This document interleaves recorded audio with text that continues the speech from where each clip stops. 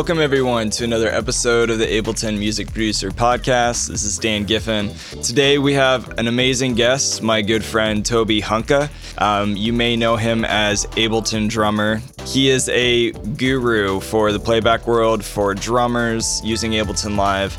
Today we're going to talk a lot about different ideas drummers can use or producers can use using Ableton Live's tools. We talk about favorite Ableton drum packs, other VSTs, new follow feature coming in Live 11, and how you can use that with performing and customizing Live to follow you and the tempo that you're playing rather than you following Live's tempo. There's a lot of really good stuff in this episode. I'm excited to share with you. But before we get into the episode, I have a couple announcements. First of all, a huge shout out to Atom Audio. And if you're not familiar with Atom Audio, they make amazing studio monitors. So Atom Audio has developed a speaker for every studio budget all across the board, different sizes, with their latest being Atom Audio T8V. It has a large 8-inch woofer and specialized ribbon tweeter. The T8V boosts an industry-leading frequency range from 33 Hz to 25 kHz, allowing you to hear every detail in your mix, from your booming 808s to like your sizzling hi-hat bops. Yeah, so check it out, Atom Audio. They make great speakers for all different budgets. If you want more information about Atom Audio and if you're looking for some studio monitors, definitely check out the T8V and go to atom-audio.com. So it's ADAM-audio.com. Check it out. Big thanks to Atom Audio for supporting this episode. Also want to give a big shout out to my partners Melodics in sponsoring this podcast. If you're not familiar with Melodics yet, go to melodics.com. It's a desktop app you can download to your computer. You can plug in your MIDI keyboard or your push-to controller and start practicing right away and grow your skills in the studio. And it's a great way to gamify practicing and have fun while doing it and just become a better player. So check it out. They have them for electronic drums. They have them for, say, the push-to or a lot of different MIDI controllers. So get a free trial. Go to melodics.com. If you want to subscribe and purchase a subscription, then use the discount code LPO-20 and save that piggy bank. Before we jump into today's episode real quick, I wanted to let you know I really have been wanting to foster more of a community. I feel like I'm a lot of times just talking at you guys. I get a lot of questions about Ableton Live, and I get a lot of people hitting me up and saying, hey, I'd love to connect with you more. And so I started a Discord community, and it's a great place for you and I to hang out, to get to know each other, to share memes, to post questions or new findings and articles that are happening in the world of music production, specifically with Ableton Live. Go to liveproducersonline.com/Discord, and you can click the button for a private link there and request to join the Discord community.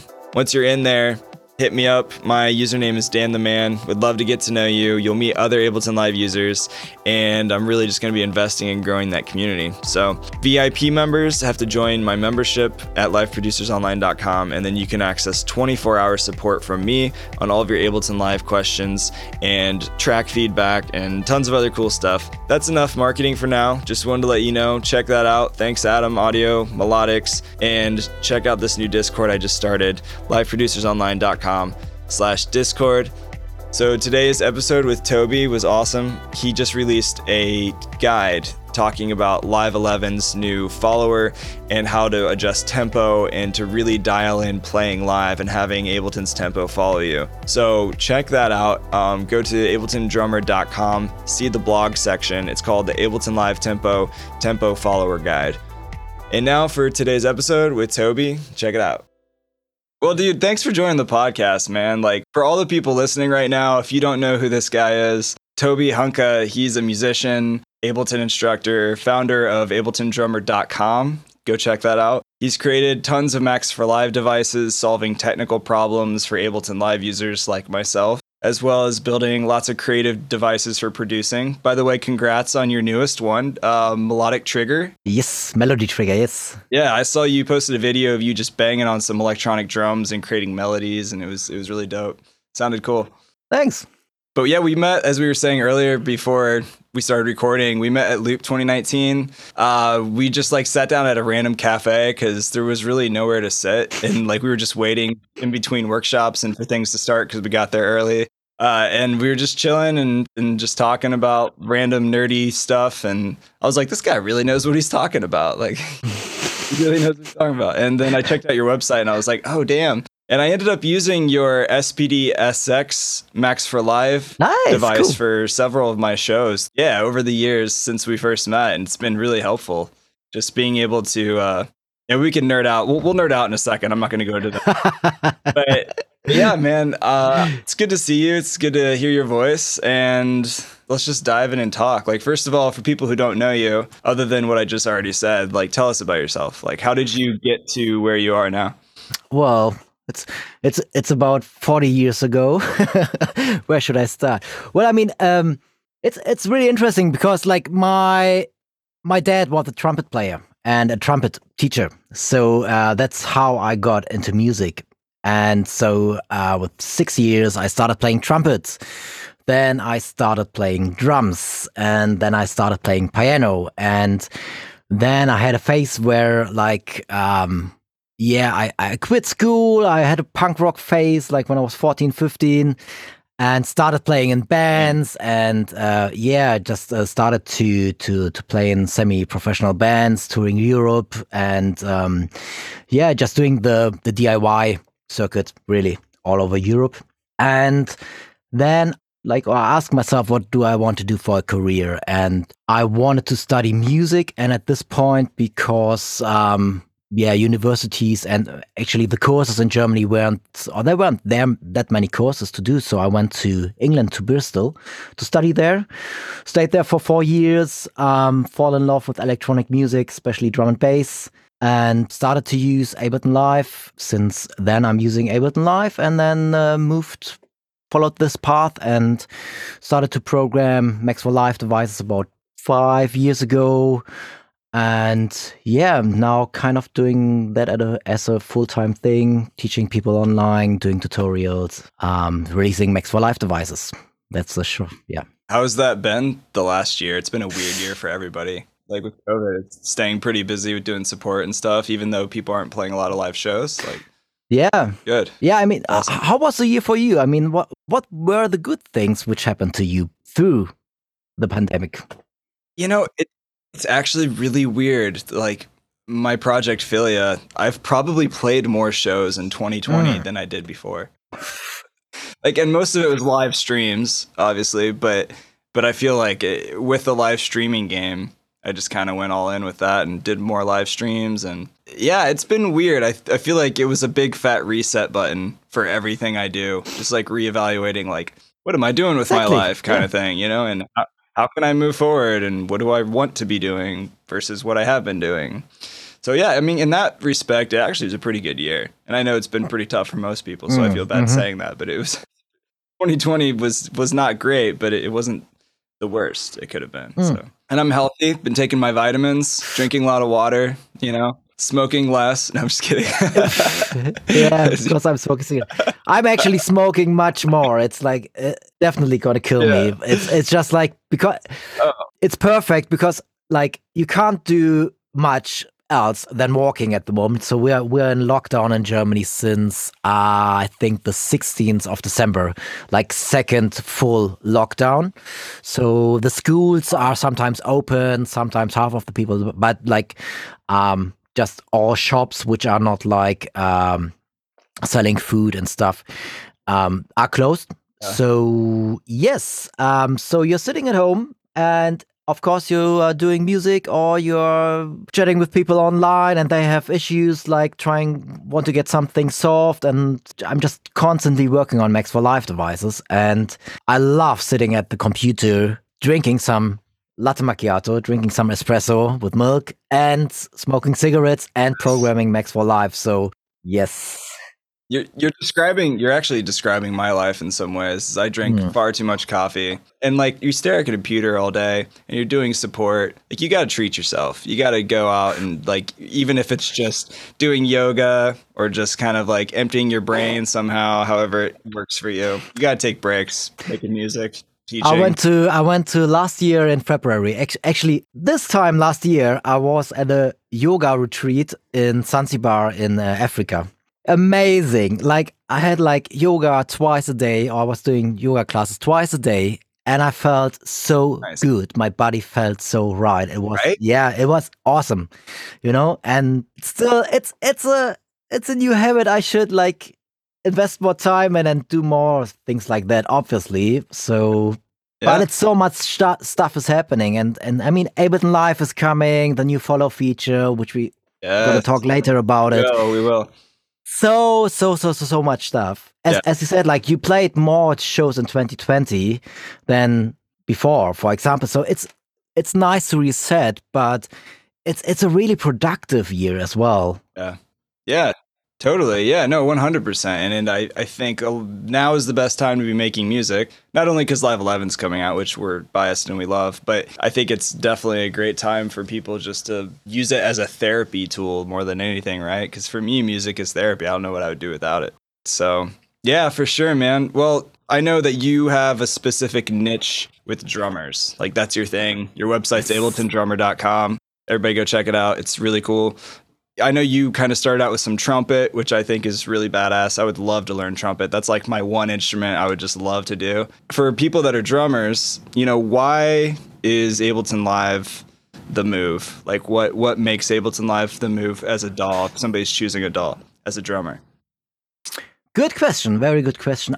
Well, to be honest, it really depends on what you want to do. Because if you're going to use drum VSTs, for example, you still have some issues. Even in Ableton 11, the choke function on the cymbals, aftertouch, etc. It's nearly there. I couldn't solve it yet with the 11 beta, but I have an idea. But there are a few things where you have to be honest to say, like, well, if you really want to do those things, maybe this might be not the right DAW for you. But of course, for me, because Max for Live, using velocity. You're playing velocity on the drums, which is like how hard or how loud you hit a drum. You can use this and set this to a pitch, set this to control your reverb just on this one sound or on a different sound. And obviously, it's so Ableton Live is so accessible. I mean, I was like recording in studios and stuff, and yeah, I was like the first records were still like on tape machines, obviously, but then I saw Logic, I saw Cubase, etc.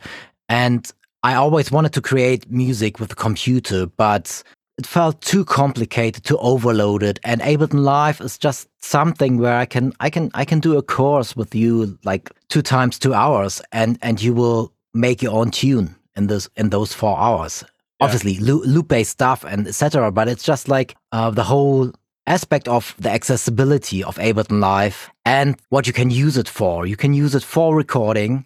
You can use it for live audio effects, running your live acoustic drums through there, as like New Model Army, for example, are doing this, just to make your acoustic drum sounds a bit more electronic. You can use it as a drum sound module, so you can just plug in your SPDSX or your TD50 or whatever electronic kit you got. You can plug it in and just drag and drop samples into a drum rack, and you're ready to go, And this is like so accessible, so easy to do. And of course, if you want to do more advanced stuff, like I mentioned, or the melody trigger you said, where I'm doing shows, or I developed this device to play melodies with acoustics or with electronic drums. So you're stepping through a melody or through chords, and all the stuff is like doable in one DAW. Mm-hmm. And you don't need to switch for this function or for that function. And that's what I think is so unique. Yeah. Then you have a huge community. You can ask people on the internet. You can ask people like me. You can write people like Dan, like to get in touch and to find other people who are doing similar shit like you are doing. Yeah, yeah. And those things are really unique about Ableton Live. Yeah, no, it really is like an instant family member. When I meet somebody who's like using Ableton for years, I'm like, oh, we're friends. Like, I don't even have to talk to them more than that. I'm just like, yeah, we're friends. It's a family community thing you're saying. Yeah, for sure.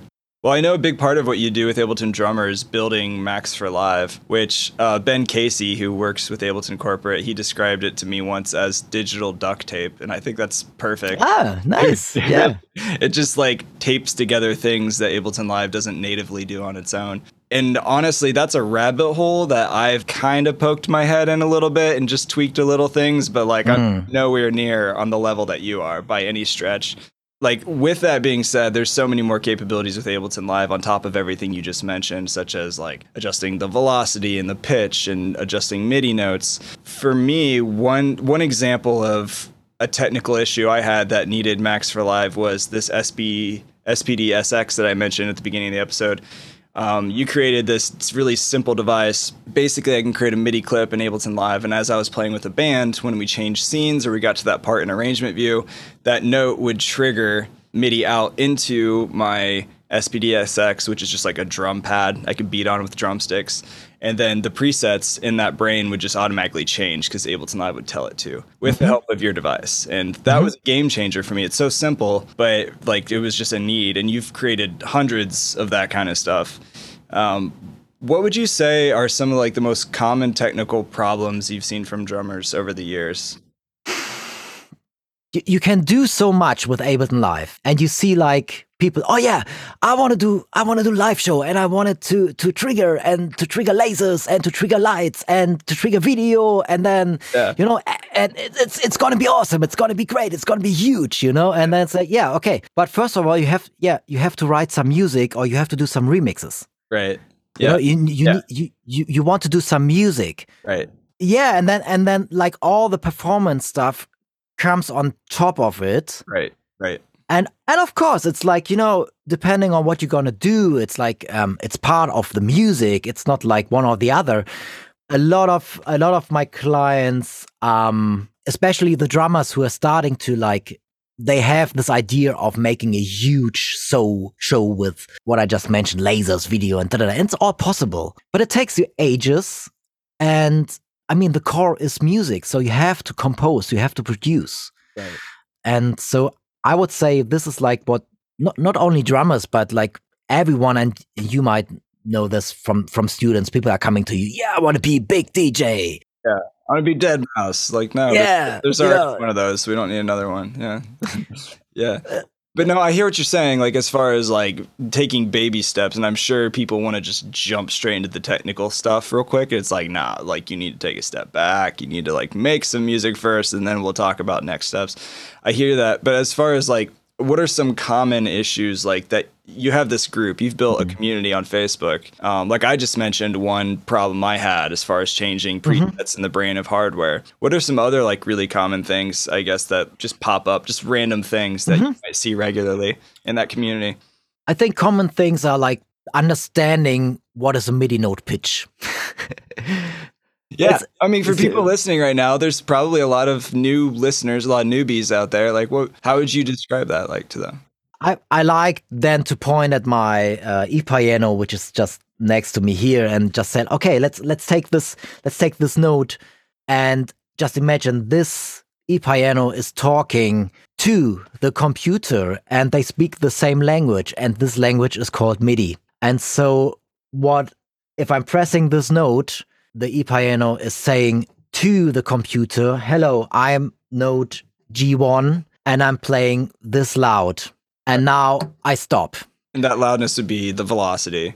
Exactly. 0 to 127. So you have that many parameters that you can play with than 128. Yeah, definitely. It's just one example, because people are used to, like, especially electronic drummers. They're buying an electronic drum kit and they plug in the headphones. They got the presets, they might have some audio effects, and that's it. And then they said, I want to do more than only like playing those sounds. I want to play sounds in Ableton Live. And then, okay, you connect it via USB, MIDI, and then you need to know how to route it into the track. Like, how do you make a MIDI connection and how do you route the MIDI connection? And then once that's done, you're playing your kick drum, but you're getting a crash cymbal. So and then you're like, whoa, why am I getting a crash cymbal? Because I'm playing a kick drum. And then this is where you need to understand, like, okay, why is my kick drum triggering a crash sample?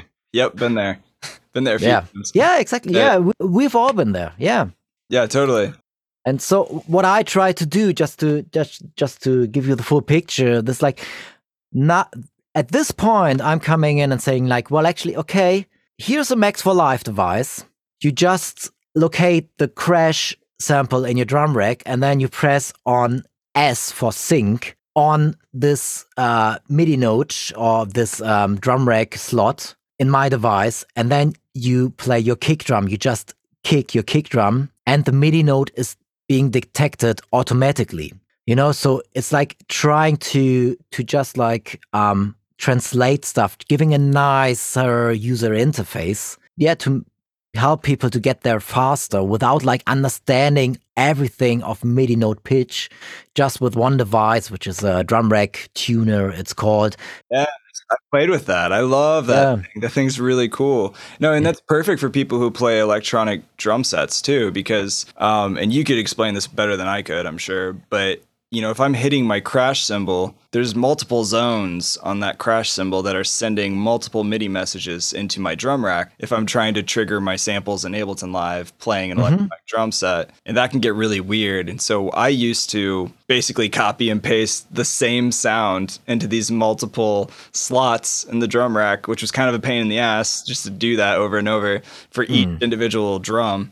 But that your device you were just describing would solve that, right?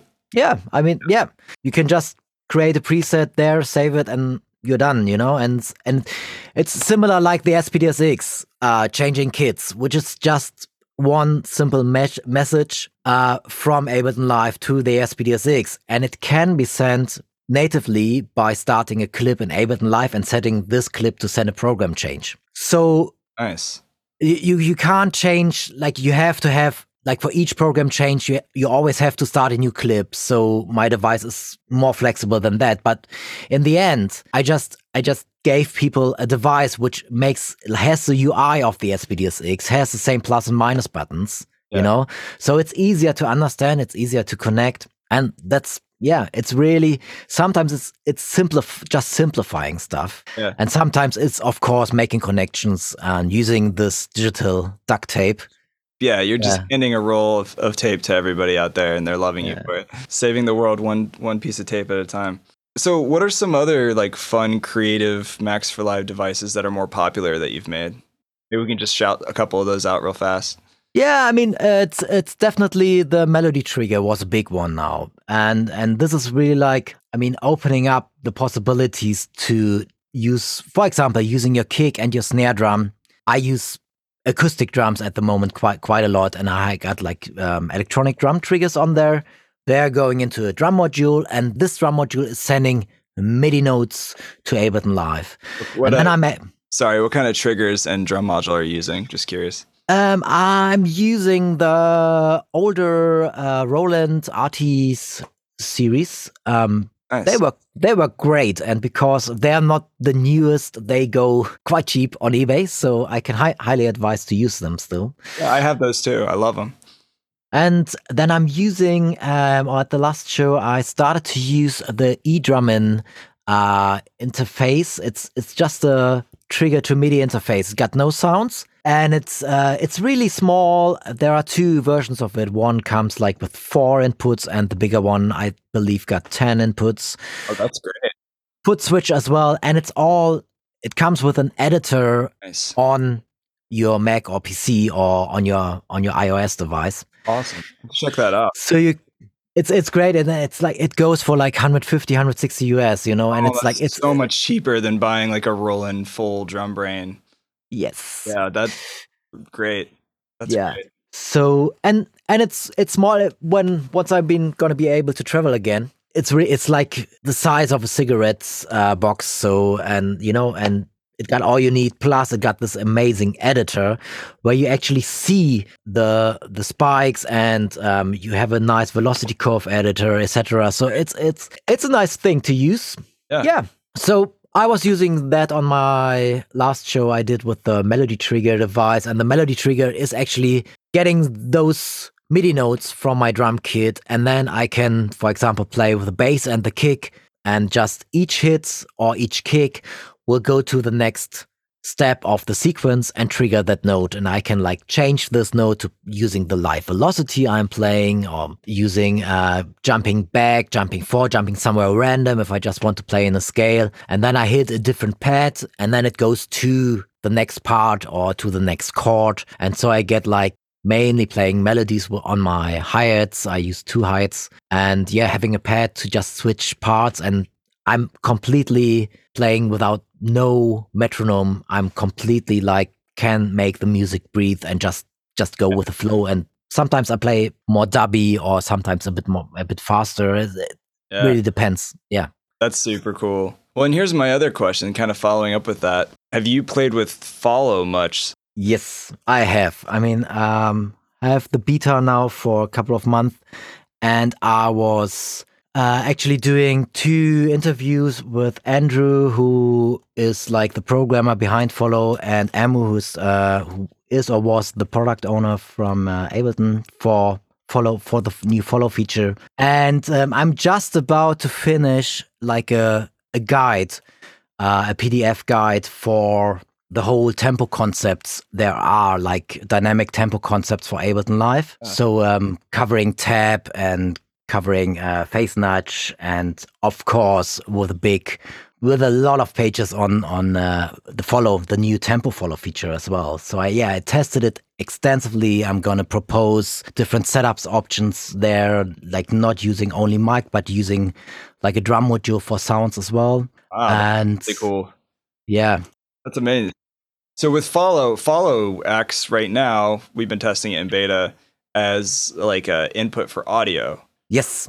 So for MIDI, my question is like, what would that look like necessarily?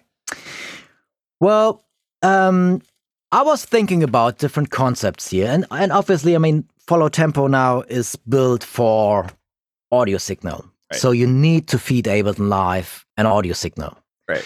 So I was thinking, well, actually, if you're playing in a band where you don't bring an external sound card to feed into Ableton Live as a drummer, you have to bring a sound card, you have to bring another mic and another mic stand, which is, if you want to use this feature, is not that much to ask for, but still, if you're playing an SPDS-X, anyways, you already have an external sound card there, because the SPDS-X can work as a sound card. Audio out from the SPDS-X, yeah. Exactly. You can just use it as an audio in Ableton Live. That would be the first advantage if you're using an SPDS-X, for example, anyways. So the second thing here is, and I talked to a few drummers who are using or doing the playback operations from their drums for the bands as well. So Ableton is next to them. So the follow feature is very interesting for them. And they have the control over Ableton Live anyways. But, and this will hopefully change, but people are really scared about setting up a mic on stage and getting a lot of crosstalks from the basses, for example, and just like my first thought. That was my first thought, is how I would, and my workaround is, well, maybe I would just put it on my snare. Maybe I would only just have a snare mic feeding that second mic. But I haven't done a ton of testing with that, and stages are still really loud. It could pick up other stuff. So I'm real curious to hear your thoughts on a workaround with that and/or MIDI. Yeah. Well, first of all, I have to say, and my testing proved that Ableton, or what I got from this interview with Andrew and Emu, it has a built-in threshold. It's listening to dynamic drum sounds, and it's mainly listening to drum sounds, not cymbals. And kick and snare is like what you're gonna play in like a normal rock 4 to the floor, or let's just a 4/4 time signature. Music. So so it's like it will work, sure, to some extent, of course, but I mean, you need to trust it. And even if you just have one glitch, you're not gonna trust it. No. So just imagine you're setting up a show and you're really in a hurry and you're gonna use this mic, and you just, for some reason, the mic stand is not like fixed right or something, and this mic is like going somewhere else. It's the bassist is drunk and he trips over the mic stand, and it's just like your tempo goes whack. There is some insecurity. So my thought was, well, actually, if you just got an SPDS-X there anyways, but you're using sounds from Ableton Live for your drum sounds, but you you just use it as a MIDI controller. You could actually just use triggers on your kick and snare, go into the SPDSX, and then use internal sounds from the SPDSX, kick and snare, and just send those to Ableton Live just for the follow feature. You're not going to use those sounds for sending them to the front of house. Just use them to feed. Yeah, that's a great idea. Sorted. Kick and snare. Sorted. That's the only input follow's going to get. Sorted. Right. And every time it's going to be the same levels, no threshold, no crosstalks, and safe.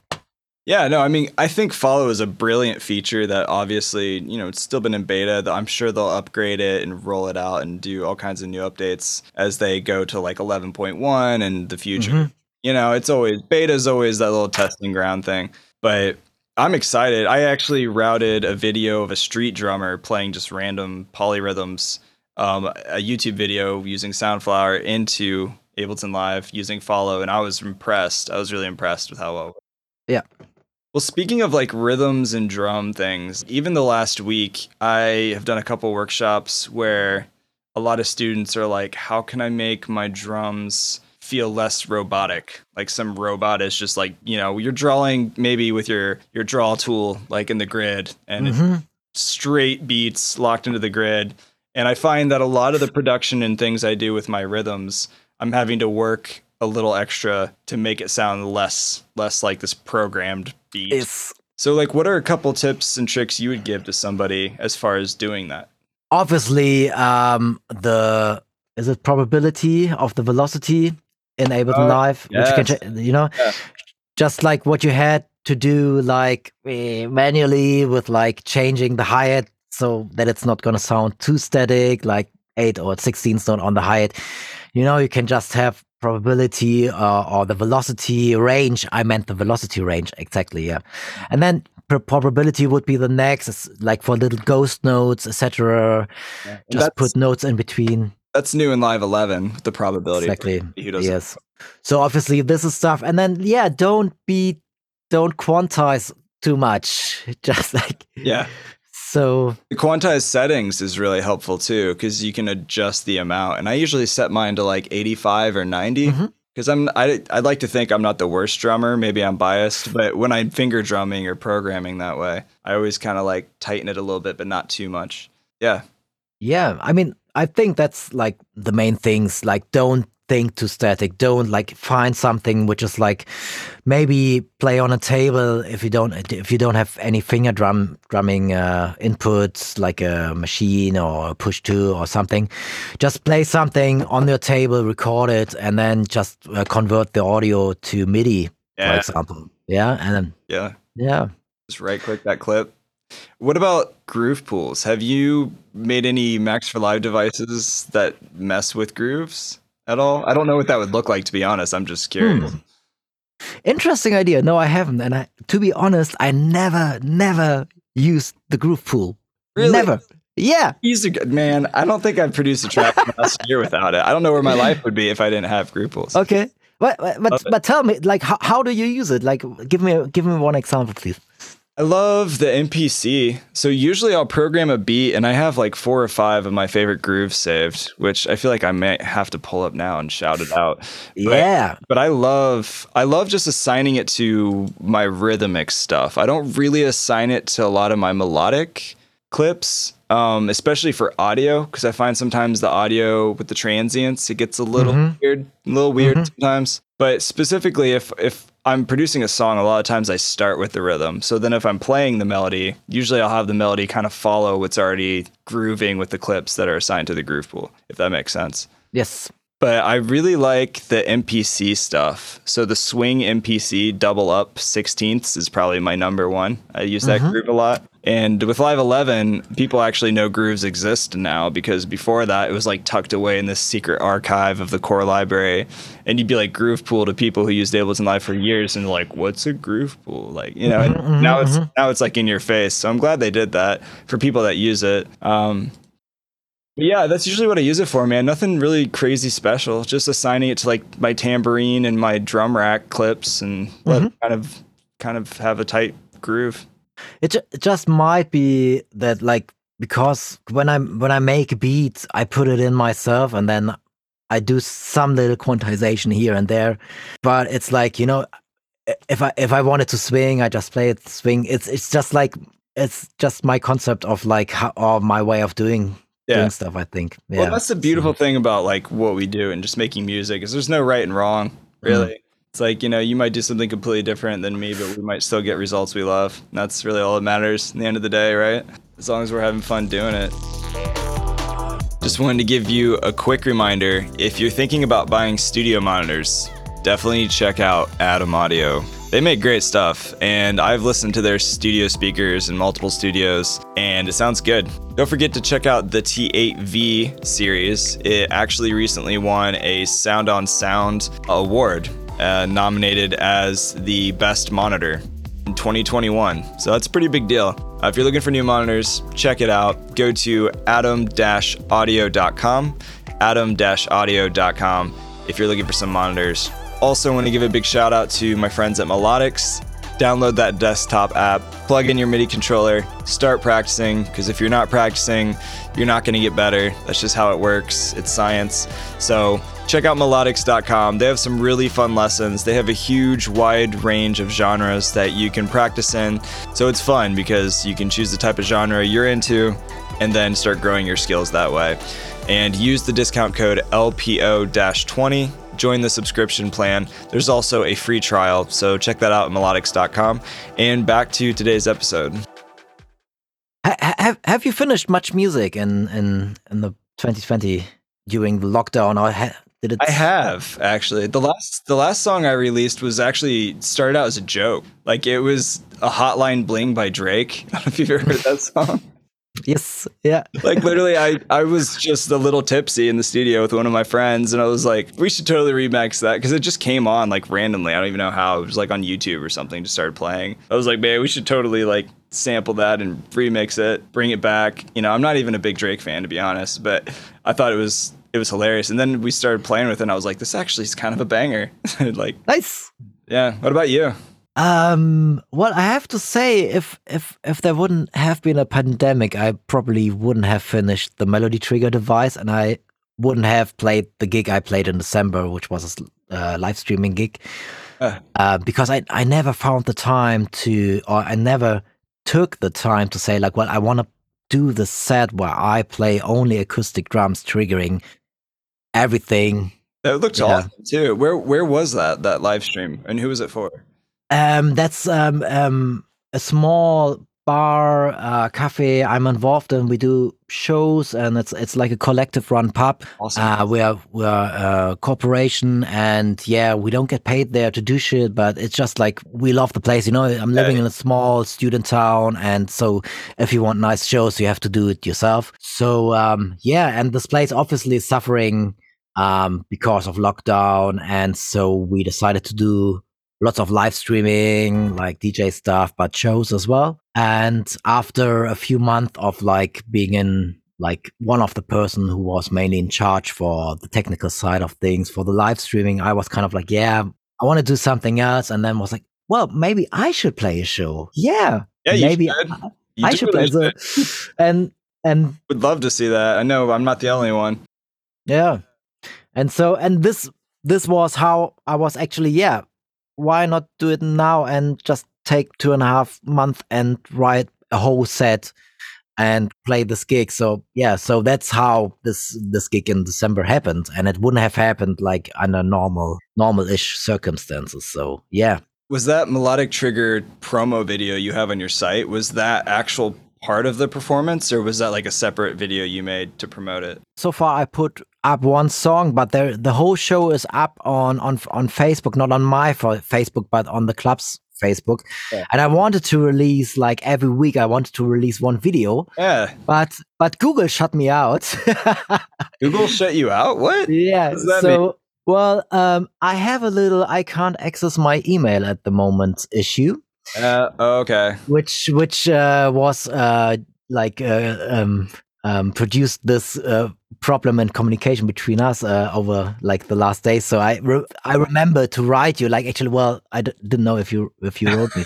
Yeah, that's wild, man. It's crazy. They just said like, yeah, there is some suspicious behavior, and this account is shut now. So I got my password, I got my verification email. Everything is fine, and then you get to a dialogue where it's asking you to put in a phone number so that they can send you a code. And then as soon as I put in the phone number, it says like, oh, this number has been used too often for verification already.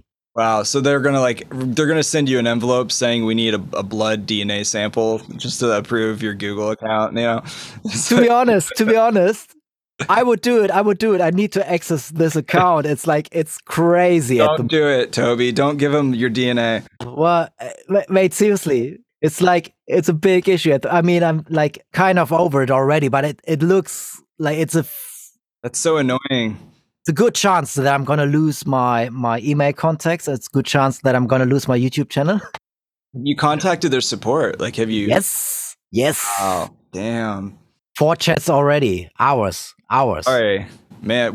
Let's get all the Ableton certified trainers together, and we'll just like storm Google, and we'll on your behalf, and be like, well, seriously, we want it back now. If someone is listening here and has an idea, please, or has like knows someone who's like working at the like technical team on Google, please get in touch. Hey, it's totally possible, man. It's a weird situation because like I've talked to the support, like I chatted with the support 4 times, like for hours, and they like it always says like in the end they're saying, yeah, we're sorry, you need to just please keep trying. That's the worst, man. That's the worst. Yeah. You put so much time and energy in building your business, and they're like, well, we're just going to take away your email now. And yeah, sorry. Yeah, not really. We're going to stick it to the man. If anybody listening right now has any connects with Google or knows what to do, go to abletondrummer.com, click the contact button, help this guy out. That's what we're here for. That's what we do. Yes, please. Yes, please. So we talked about Follow. We talked about some nerdy drumming Max for Live stuff, which I love. Let's just do a little shootout. I'm going to ask you a couple different genre category questions about hardware.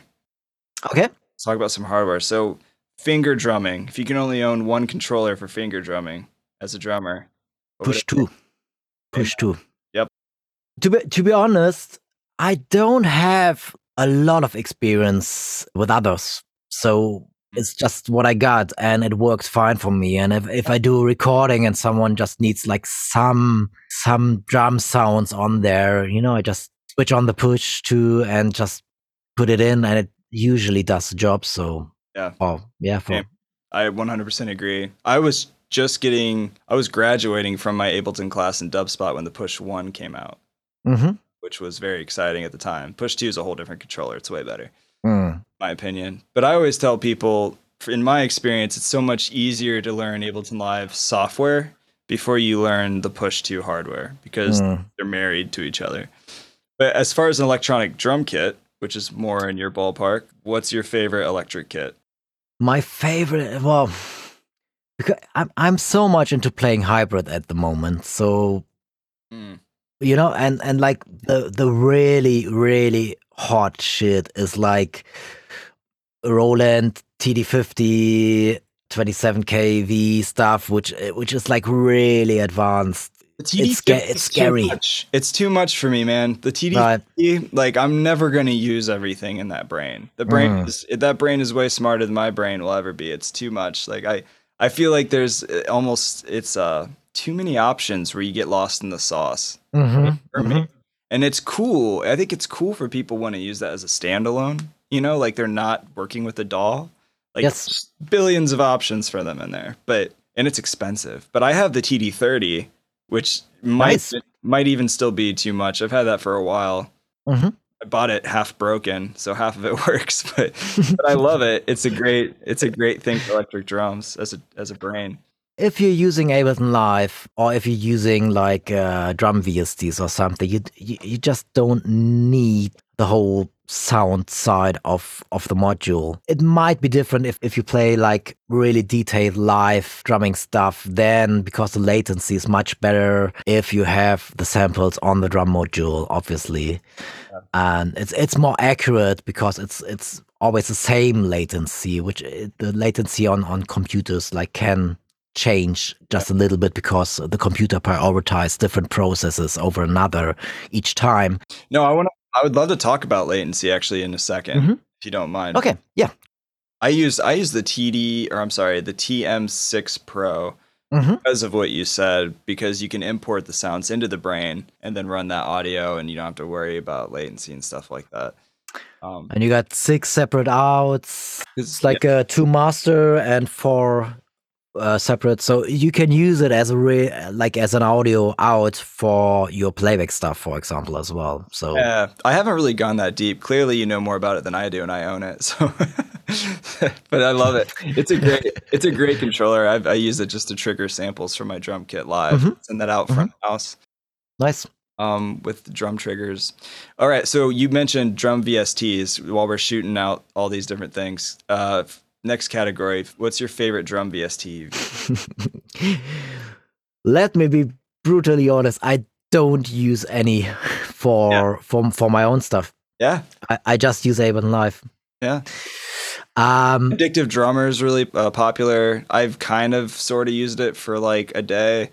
It was all right. I wasn't a huge fan of the interface, but I know a lot of people love that. Battery is another one by Native Instruments. I don't know if you played much with that. But once again, the interface, I just didn't fall in love with it. Okay. Did you try Superior Drummer? I haven't, but I know a lot of people love that too. Yeah.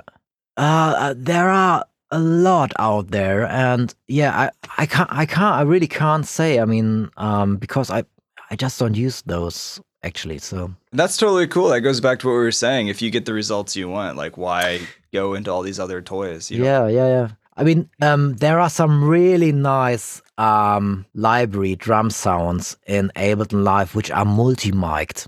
So you can actually access the different, so the snare drum is recorded with 3 different mics, and you have access over each mic. And a lot of people don't know this. They are available in the stock library in Ableton Live. What's that called? It's I have to check. I did an article a few years ago for the Digital Drummer magazine, and there is a list somewhere which of those are like multi-mic'd kits, and I think they are. It's a pack. I'm doing a little quick Google thing right now. Yeah. Drum machines?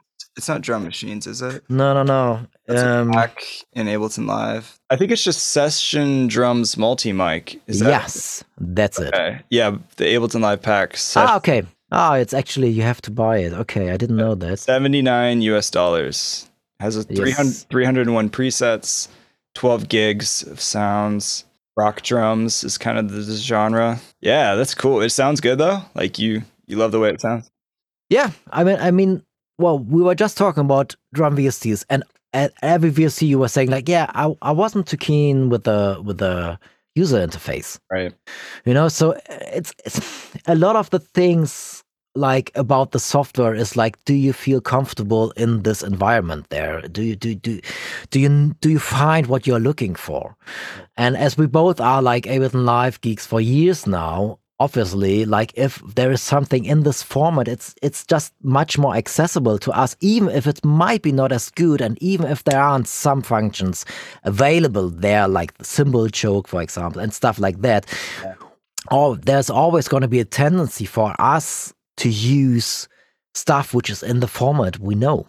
Right. Yeah, for sure. No, there's a huge advantage to that. There's also a huge advantage from the standpoint of it being friendly with your CPU. Your computer's not going to cry if you're running some heavy, fat VST, especially in a live scenario. Yes. Keeping your computer happy and not sweating is always a win. Any other packs that you've liked, that you've used while we're talking about packs, you want to shout out? Definitely maybe. Sorry? Or even ones that you've made, yeah. There's I did an interview with KJ Safgar. Yeah. Kevin. I've seen him play live a few times. Yes. About his, might be like 1.5 years ago, he released another pack. He got 2 Ableton Live packs. One is free, Mad Beats, and he released one, Matter Beats. And it's just, if you're into like banging in your face like electronic music drum sounds, give it a try. There is like a free taster version of it, and yeah, I mean, it always depends on the genre. So, but it's like really, really highly processed, in your face banging sounds. That was Mad Beats by KJ Saka, you were saying? That was the first one is Mad Beats, which is free if I'm right. Yeah, And yeah, it's free. yeah, and the second one, which is the newer one, is called Madder, like Madder, Madder Beats. Okay, nice. Yeah, I'm checking this out right now. And this one goes for $40 or something. I don't know. Yeah, it's also on Splice too. It's 47 Nice. US dollars. Mm-hmm. Yeah, that looks pretty cool. Like the picture for the pack is him in just like some nice studio with a ridiculous amount of mics on a drum set. He's just Yeah. And it's nice presets as well. And here again, if you're using Ableton Live already, you got some macro controls. You know, you like it's like you can all do it with the push or with the controller, etc. So it's like it locks into the system you might know already. Yeah. And it's so yeah, really nice if you just need a few banging in your face sounds. Everybody loves that though. Who doesn't like big, fat, thick drums? You know. Yeah. That's But this is like not like stuff like we talked before, like Superior Drummer, like trying to get the sound of acoustic drum sets. This is like more like very processed. EDM drum samples. Right. Some really big boots and cats rhythm. Yes. Exactly. Yeah. All right, so I got two more questions for you. Yes, please. But most importantly, I wanted to know about your latency issues, because I feel like that's something I hear all the time. People are like, I'm having a problem with my latency, and they're like, I don't know why I'm running 12 VSTs and trying to play MIDI real time. It's like, well, buffer, number one, change your buffer, make it lower. 128 is kind of where I live. But any other workarounds or things that you have found to help reduce latency? I'm sure anybody playing electronic drums or even just kind of MIDI instrument or controller, like a few people are trying out the new M1 Apple stuff. I got mine today. Hey! I haven't set it up, so I'm not using it right now, but it's in a box. I have to open it. I'm very excited. Yeah. The Mac Mini or the... Yeah, it's the Mac Mini. Yeah. Mac Mini, yeah. So, and it's just like, it looks like in the near future, latency is not going to be an issue for us anymore. It feels like, and I'm not sure, I haven't tried, etc., but I saw some values from people and they were like crazy, like unbelievably, like really? Like 0 milliseconds delay, so it's like kind of like can't be true. So if Ableton is optimized, if the VSTs are optimized, which might take a few years, I'm not sure how this all works. It's like all too in a language techie thingy I don't really understand, but it looks like some big steps are happening here. It's exciting. That's so exciting. Yeah, I mean, I feel like a lot of software companies right now, or most of the ones I use, have already caught up. They're already updated for it. There's a couple out there for sure that are still trying to update, but so that's like, I mean, that's always like the limitation you need to be aware of. Like, what is your system capable to do? And you have to think into those limits. And obviously, if you're gonna use 12 VSTs live, it's kind of like, well, sorry, but why? Yeah. Right. If you're playing like 5 songs and you got like 10 VSTs, it's not your life. Yeah. something like in like how you're going along. I would like highly advise to people to say like, well, yeah, you're using this VST to play 3 samples. Just record those samples and chuck those into a drum rack. Yeah. Yeah. Or a sampler. Yeah, exactly. Yeah, I mean, these keys, you could just sample that whole preset patch, put it in a sampler. Yeah. I mean, yeah, resample stuff, because it's just like, obviously, if a sample is sitting inside Ableton Live or is being triggered from inside Ableton Live, it's like much more CPU friendly than having like a second DAW or a second plugin just running for that, obviously. So yeah, try to make as much as you can inside of Ableton Live would be number one. So I had this with like do you know this 3P drum synthesizer from Klaviyo? No. I'm checking it out though right now. So it's a drum synthesizer with 3 sound engines and a reverb and a delay, and that's it. Okay. But it's a really nice Klaviyo Nord 3P. It's the Nord. Yeah, Nord makes great stuff. Yeah. And it got great sounds. It's like really dynamic drum sounds. It's a drum synthesizer. The sound is like happening there. So for one tune, I wanted to play different pitches. So I needed to send the MIDI into Ableton Live, sending it into my melody trigger device, triggering a melody, sending the MIDI back to the Klaviyo. And the latency just didn't felt right. So I just said, okay, I just gonna resample those 10 notes. Yeah. Put them into Ableton Live, Yeah. Done, sorted. Yes.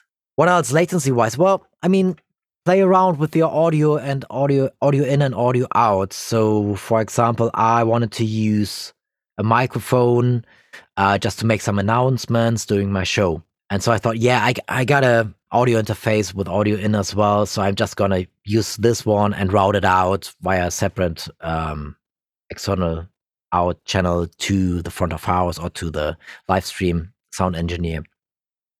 And then I felt like as soon as I turned on the audio in, even if the numbers weren't changing for the latency out values, it even like changed the feeling of it. And it like at some point it was like it wasn't as quick and as stable as the latency. Like we're talking about like tiny micro settings feelings here. It's not measurable in like on the screen, but you feel it like that doesn't feel right. Yeah. So yeah, just don't use an audio in then. Just route it directly via the sound card internally, or just plug in the mic somewhere else. Yeah. Sorted, Just don't use what you don't need. Yeah, you could just bypass the DAW really and monitor that way. Yeah.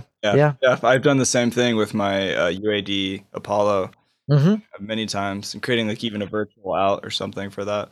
Yeah, man, that's great. That's good advice. That's for sure good advice. Well, I have actually another question. So the other big question I wanted to ask is, in what ways do you think MIDI 2.0 might change some of the drumming experience?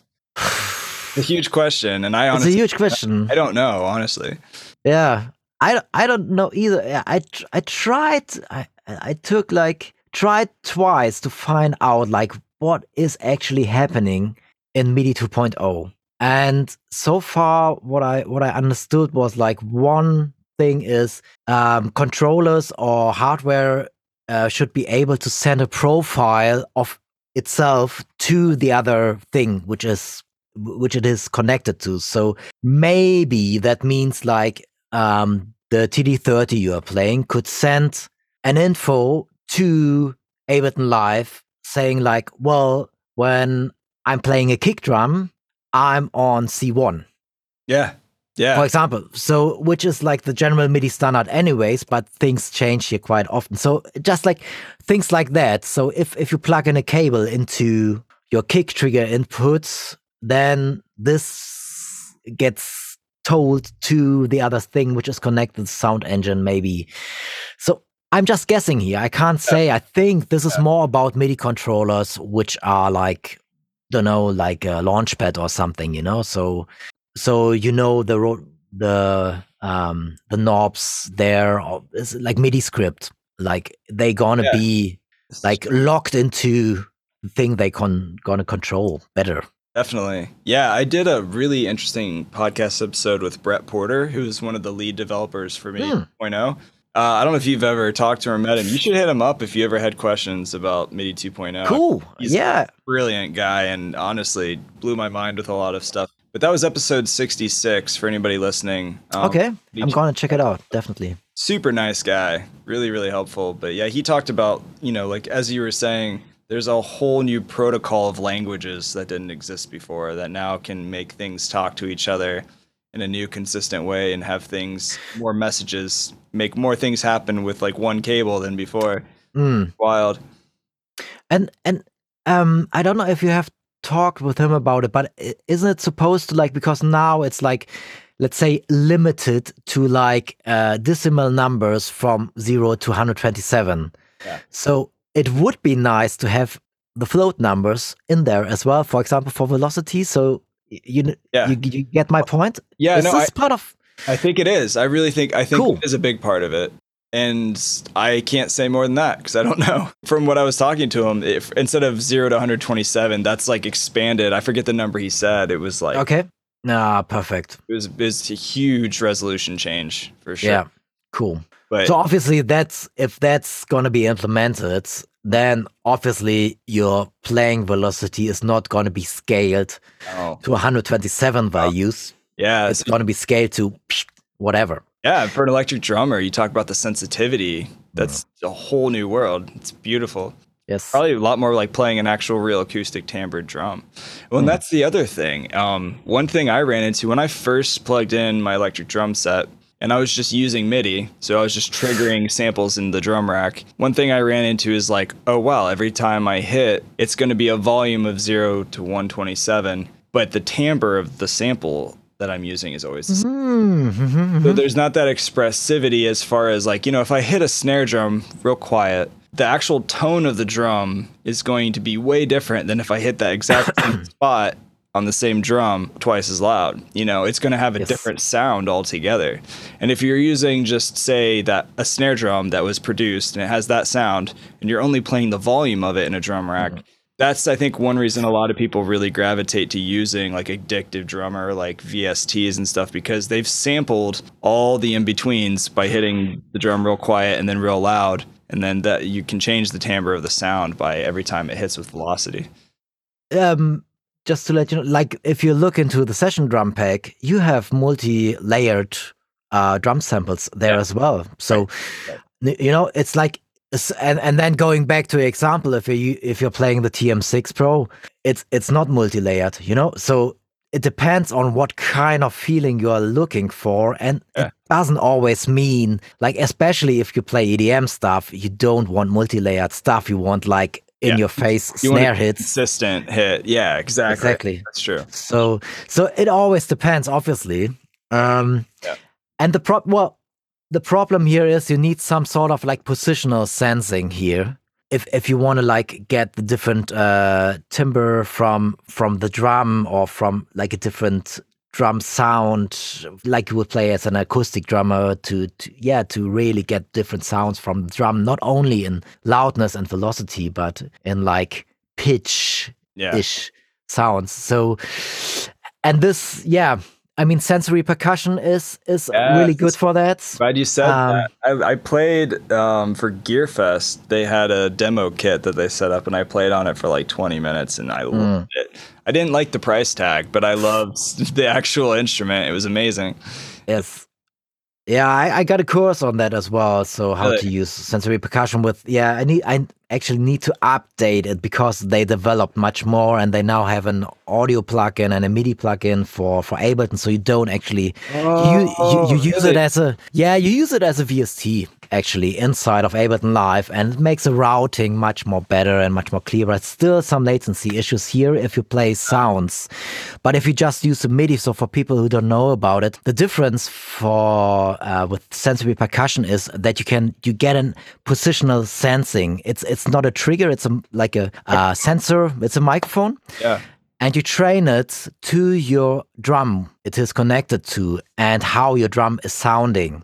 And it works with mesh heads pretty well as well.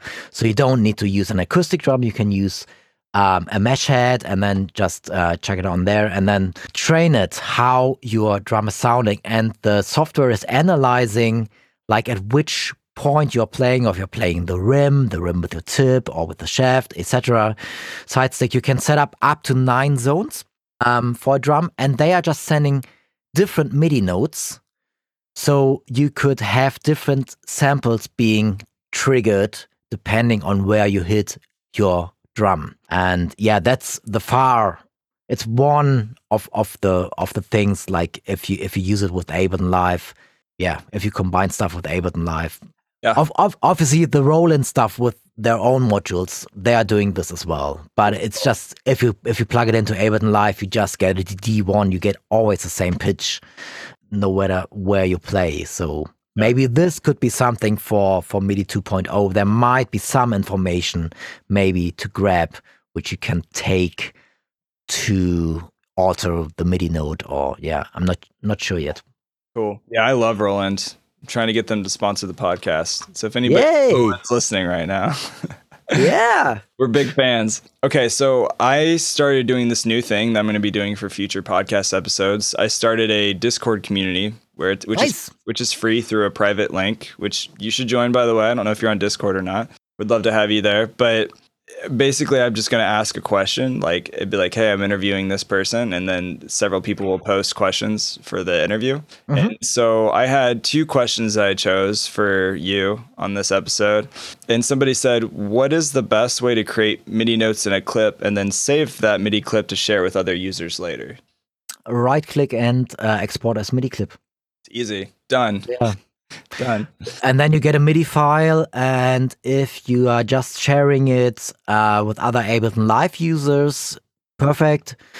If you open it in different DAWs, it might not be 100% accurate. For example, if you export stuff into MIDI and then open it in MuseScore, for example, which is a great notation software. It's freeware, runs on Mac, Linux, and Windows. So it's great for educators because your students can use it for free, and you can just when you're teaching drums, for example, you can say bounce stuff back and forth. So if you're opening up stuff in there, it might look different, and you need to set the notes a little bit different, etc. Ableton is not giving out the best MIDI information here, not standardized, or some smaller things are missing here. But if you're just using it with another Ableton Live user, it's perfect. Right click, export as MIDI clip, done. The beauty with MIDI is you can download MIDI files, which might have 4 tracks, right, and it got instrumentation on there already, which is saved in the MIDI clip. So you're just opening up this one MIDI file, and it has 4 different voices in there with 4 different MIDI clips. So, and in Ableton Live, they will be shown the names of the different instruments, let's say drums, violin, trumpet, piano. It would say those names in there. But if you export it, it doesn't show the names, or it doesn't you can only export it as one MIDI clip and not as 4 voices. Or I maybe haven't found the right way. I wasn't looking for it, but this is always the problem if you do stuff with MIDI in Ableton Live and then open it somewhere else. Right. Sometimes you don't, or you get more information from other DAWs and from other softwares. No, that's a good answer. That's good to know. So the other person asked about overcoming latency when playing MIDI drums in a drum rack. We basically already talked about that. I don't know if there's anything else you want to say. I mean, obviously, it's maybe to mention it for people who haven't looked into this. Obviously, play around with your buffer size. Yeah.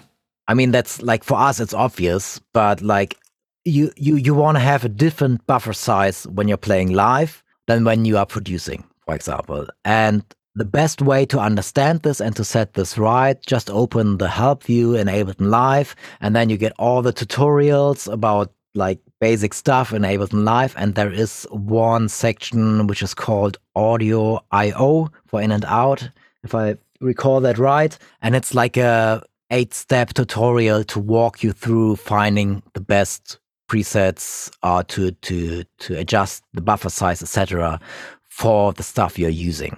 Yeah. Just do this, and then you get a better picture of what your system can do and what it can't do. Yeah, and Ableton's website has a lot of info about this stuff too, and their manuals as well. Mm-hmm. They're really helpful. Well, I want to respect your time. It's so good seeing you, man. Hanging out. It's been far too long. We should definitely do this again. definitely. Is there anything else that you wanted to say? And if not, then tell us how we can stay connected with you in the future. Yeah. Well, obviously, Ableton 11 will come out soon. It might be out when you're gonna post this. And as I mentioned earlier, Shortly after we post this, yeah. okay. So, yeah, the new follow feature and the new tempo, the tempo guide I'm working on. I developed about 7 Max for Live devices, which will let you do things in tempo connected stuff, which you aren't able to do now. Just to give you one example, you have the tap function in Ableton Live. So if you want to change the tempo and you want to tap it in, the problem with the tap function in Ableton Live is as soon as you click it, it will jump somewhere weird, crazy. Yeah. So I developed a device where you can just tap first. You can even switch on a flashing light so you can monitor the tempo you are tapping. And then you can set up a second pad to fire that tempo. That's beautiful. I would totally use that with DJing. Yeah. 100%. Exactly. And so it's 7 devices all built around that, or phase nudge, for example. You can nudge the tempo down, for example, but as soon as you release, it goes back to the set tempo, which is set as BPM, and you're able to live set. Yeah. So I made a Max for Live device, which actually gonna stay on that tempo. Oh, beautiful. No, it's just little things. For the follow action, follow tempo device, I made a device which is actually, well, I have to go a bit deeper. If you use follow and if you use arrangement, you got a problem. Because if you have song tempo automation set up in arrangement, and as soon as you switch on follow, the song tempo automation is broken. Yeah. It's overwritten. Yep. So your whole set is not. So what you need to do is you need to press click re-enable automation. So what I did is a device which automatically, if you turn off follow, it automatically re-enables that's automation. So nice. That's so nice. Yeah. Can you MIDI map follow? I assume you can. You can MIDI map follow, but in the device itself, you get a button which you can MIDI map or which you can link to a certain MIDI node, and you can. Another thing, if the transport isn't playing, follow is still active. Follow is still listening to what you're doing. So you make a drum roll maybe between songs during a break, and you will F up your tempo. Surprise! Yeah. So the device will you can automatically switch off if the transport isn't playing. So nice. Yeah, and that saves you from an extra button push or clicking your mouse. Exactly. And this will all come out, I hope, during next week with some tutorials, with about 20-page PDF tempo guide on different tempo concepts in Ableton Live, setup guide for the tempo follow feature, etc. So this is what I'm working on at the moment, and that's huge. I'm trying to get this solved. Yeah. And where can people download that? So this obviously is going to be posted on abletondrummer.com, where I post all my stuff. I have some smaller stuff which I sometimes don't write a blog post for because it's just a smaller device. I'm just you've got other things to do. You're busy. It's because we have this community on Facebook, Ableton Drummer, and sometimes people ask me is there a device which can do XYZ? And then it's I have a device which can do similar things, and then I just do a quick fix and I just send it to this person and ask for a donation or something. So, and then sometimes I just put up stuff there to say here is the stuff. It would take me hours to develop write a manual, to do a tutorial, and sometimes this is just put it out and put it out for a donation or something. So I can't spend the time on hours on creating tutorials for that and always. So this is a really good place. We have one of the big names or well-known drummers from the people who are starting out, people who are playing the stuff or doing the stuff for years, big stages, etc. And the drum techs from the guys who are doing that are more active in this group, obviously. So yeah, come to Facebook and join the group and just post your questions there. And there are always people like who are there for help and giving you a hand with stuff. So yeah, it's a great community, man. Every once in a while, I'll pop my head in there, and there's a lot of activity going on, and it's a great group. And especially even for anybody who does playback, I feel like as a drummer, a lot of times the drummers are the playback engineers. They just, because people on stage are like, well, we'll just give him the laptop and let him hit play or whatever, and then they have to figure a lot of that out. So yeah, it's not only drummers in there, you know. It's just like from a drumming perspective, and obviously there are people in there who are like doing finger drumming or just have questions about playback stuff. So yeah, just come and join, and don't just join and post your tutorials in there. Which check is out my sick beats. Check it out. Yeah. I'm very strict about that. So no, you should be. No, it's got to contribute somehow or ask questions. Yes. Yeah. Cool, man. Well, thank you so much for your time. It's always good seeing you. Always good hanging out. Let's do this again. I'm going to have this posted on Tuesday. So we'll send that out for the world, and keep doing what you do. I'm excited to see that new Follow Max for Live device and all the other toys you're making. Yeah, it's going to be a big tempo collection, something like that. So yeah, I will send out a newsletter when it's there. So yeah, sure. And I'll be posting some of that too in the private Discord community I just started as well. Nice. Yeah, cool. Spread the good news of Toby. Yay. Thank you, man. Thanks for doing that. Always, man. It's always good seeing you. Good hang. I'll talk to you later. Yeah, Dan, keep it up. Dude, thanks, man. You too. All right, peace. Nice one. Bye-bye. Keep doing yoga. I will. Cool. See ya.